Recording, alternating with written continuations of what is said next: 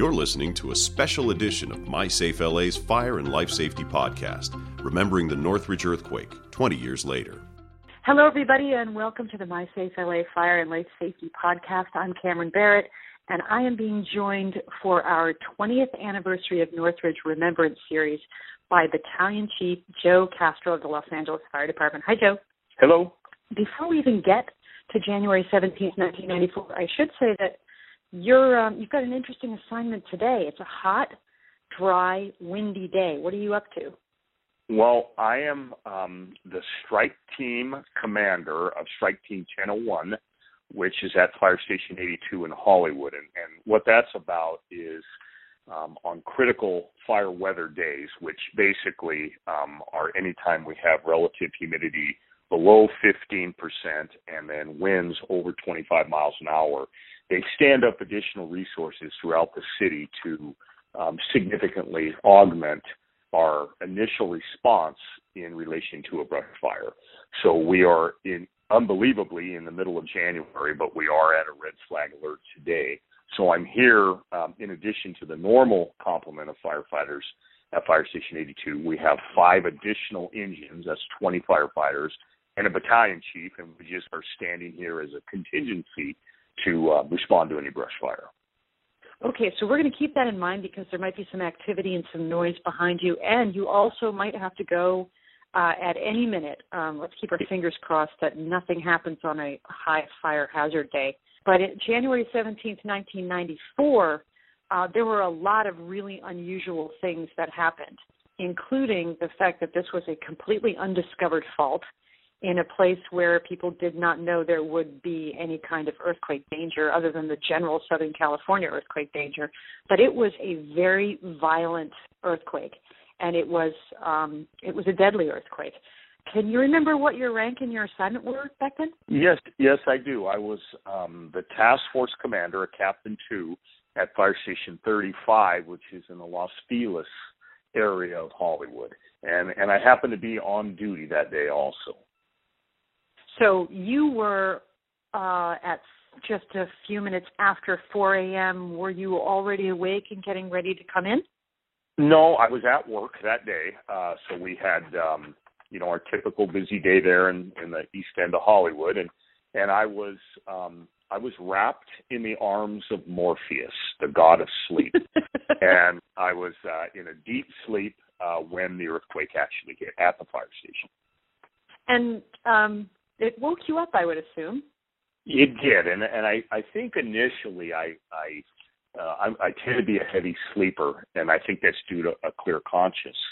But I was deep into sleep, and I remember thinking that it was a dream, and then I woke up and realized it wasn't. And some of the Celotex ceiling tiles in the Fire Station 35 were dropping on me as I slept in my bed, and I remember thinking that if you never really know where the epicenter is, and when I've lived in California my whole life, and when you feel the initial shaking, your first area of concern is, are we at the epicenter, or is the epicenter 50 miles away, or 100 miles away, and the violent shaking, not only the sheer magnitude of it, but the length that it lasted left me really concerned that if we weren't right at the epicenter, that wherever the epicenter was, there was going to be significant damage, because for my adult life, this was the most significant earthquake I ever remember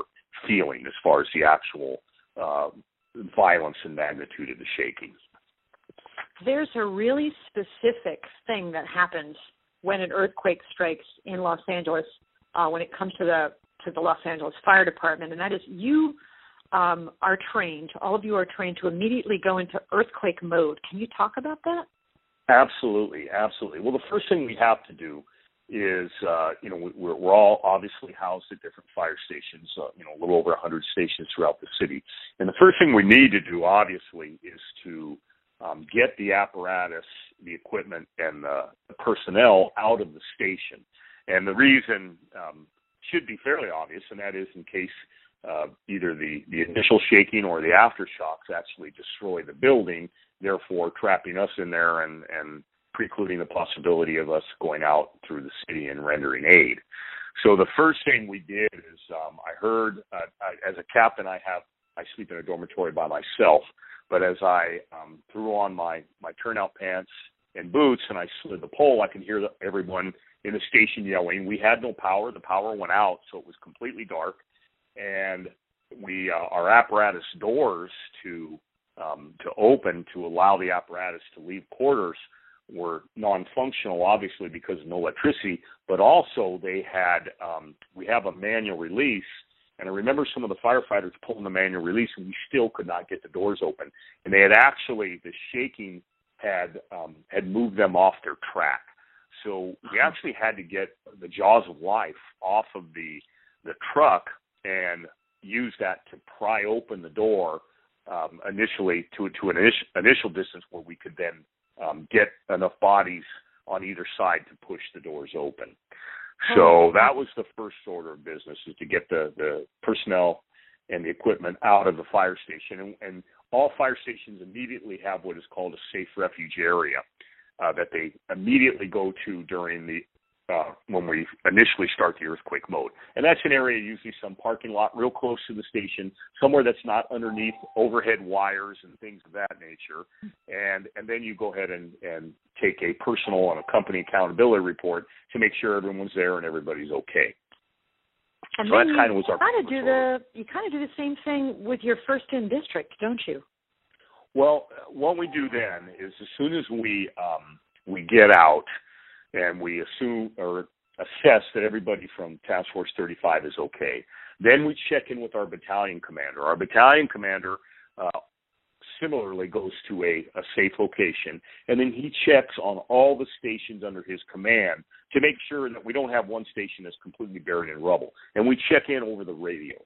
At that point, as soon as the check-in from the battalion commander is complete, then each fire station drives a predetermined route of their entire district to, with specific emphasis on pre-identified target hazards. For instance, in our area, we have Children's Hospital, Hollywood Presbyterian Hospital, and Kaiser Hospital.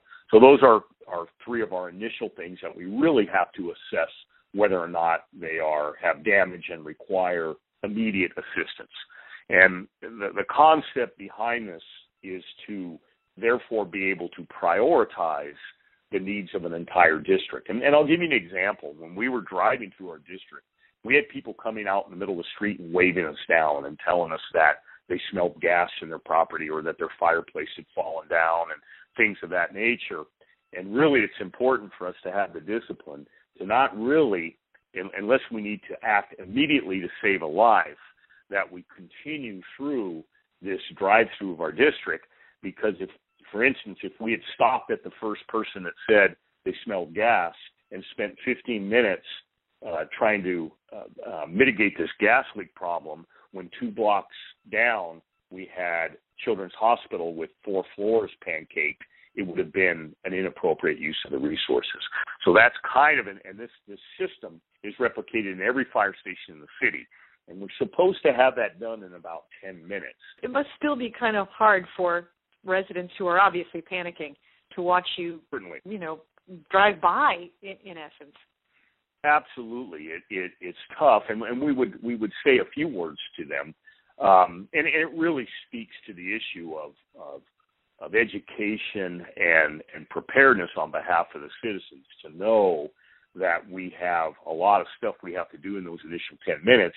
And probably the single most important thing for us to communicate to the citizens is to become self-reliant for that first 10, 15 minutes, 1 hour, and take care of the small things that is within their realm, even with a little bit of an enhanced training, to take care of themselves so that you don't unnecessarily tie up LAFD or LAPD resources that may be on the scene of a much more significant life-threatening incident.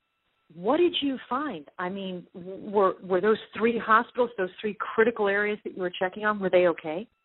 Well, what's kind of funny is obviously in the aftermath of the Northridge earthquake, which I think we dealt with somewhere in the neighborhood of 50 fatalities overall, but the vast majority came at the Northridge Meadows apartment complex. Right. And that seems to, and rightfully so, get a lot of the notoriety in the press, but there was significant damages throughout other areas of LA, and Hollywood was no exception. I vividly recall driving down the middle of Hollywood Boulevard, and one of the reasons we were driving down the middle is because buildings, especially unreinforced masonry buildings built prior to 1933, had the walls, the exterior walls had fallen out, and the number one lanes on each side of Hollywood Boulevard, north and south, had a bunch of debris in them. So we were driving right down the double yellow lines because of all of the debris in the street. And there were several building collapses, several issues to deal with in Hollywood. We had several fires, all with we were forced to handle with significantly less resources than we're accustomed to. Yeah, let's talk about that, because this is another thing that I think a lot of residents in Los Angeles aren't aware of. Is, first of all, they might drive by you in that first, just few minutes after the earthquake because of that initial assessment that's necessary. But also, it's kind of what happens during an earthquake is it's kind of the opposite of what you've got going on at Fire Station 82 right now, where you have a lot of resources because you are getting ready, and hopefully it won't happen, but getting ready for a large brush fire because of the weather conditions. But in earthquake, you're in something called a degraded mode, where there's even less resources than would be normal. Yes? Absolutely. And realistically, when you look at the resources available in Los Angeles City Fire Department, we're really compared to a national level, we're resource rich. We have 1,000 firefighters in the city of Los Angeles in the street at any moment. 1,000 firefighters are ready to respond. So even the largest of what we call a routine incident doesn't require the effort of 1,000 firefighters. So consequently, we have, and especially in my position now as an incident commander, I have the ability to call as many resources as I would ever need to handle a normal, even large-scale major emergency. But in the degraded mode, or when we have, in a typical, or one of the issues with an earthquake as it relates to other disasters, is the footprint can be fairly widespread, meaning, a big fire, a big high-rise fire is in one building. Obviously here we have an earthquake, and I actually think the epicenter, even though they call it the Northridge, was actually in Reseda. But here we have an incident where the epicenter was in Reseda, yet we had significant damage 10, 12, 15 miles away in Hollywood. So you do have one of the things I don't usually have to do is prioritize my objectives, because I have enough manpower to handle all of my objectives. Whereas at an earthquake, we may have to prioritize our objectives, and we may have to change our strategy and tactics depending on the availability of resources, which is a challenging thing to do, to be able to have to triage somebody's need over another citizen's need. But again, at the end of the day, all we can do is make a decision that's based on the greater good of all of the citizens of Los Angeles. And sometimes that's a tough thing to do, and something we're not ordinarily used to. Yeah. That day, January 17th, 1994, what are some of the events that stand out? I mean, driving down the middle of Hollywood Boulevard is obviously a big one, with the debris all over the place and fires. But what else stands out? Well, one of the things we did was we got dispatched to a structure fire in an area of, I think it was Kingsley Avenue, which was pretty close in between Sunset and Hollywood. And we were the only resource dispatched. Now, generally at a structure fire at a building like that, we're used to getting an entire what we call Category B assignment, which is 2 task forces, 2 engines, 2 BCs, a rescue ambulance, and an 800 ambulance. We were dispatched as Task Force 35 alone to this structure fire. We got there, and it was a significant structure fire, a 3-story single-family dwelling with heavy fire on the 3rd floor. That was, we determined later, was started by candles that were knocked over. They had candles that were burning. The earthquake shook the candles off their foundation, went into combustible material, and started a fire. And we were forced to extinguish that fire with just the 1 task force, which probably we would have had in reality maybe 10 companies. So that was another one. We had a couple of other fires up in the Hollywood Hills that were of similar circumstances, either unattended open flames or gas leaks or something of that nature, that we again were forced to handle with very limited resources. That's in addition to the multitude of calls we got to shut gas off, to help clear some debris. We had trees that had fallen over, branches had broken and fallen on things, and so we received calls very much for about the next 24-hour period nonstop to take care of issues far, far away from the really identified damage area of Northridge and Reseda. Yeah, it's probably easy to concentrate on the Northridge Meadows and, a pancaked building and the need to rescue people, but there are a million minor emergencies and kind of somewhat, major emergencies in a typical earthquake in a large urban setting like Los Angeles.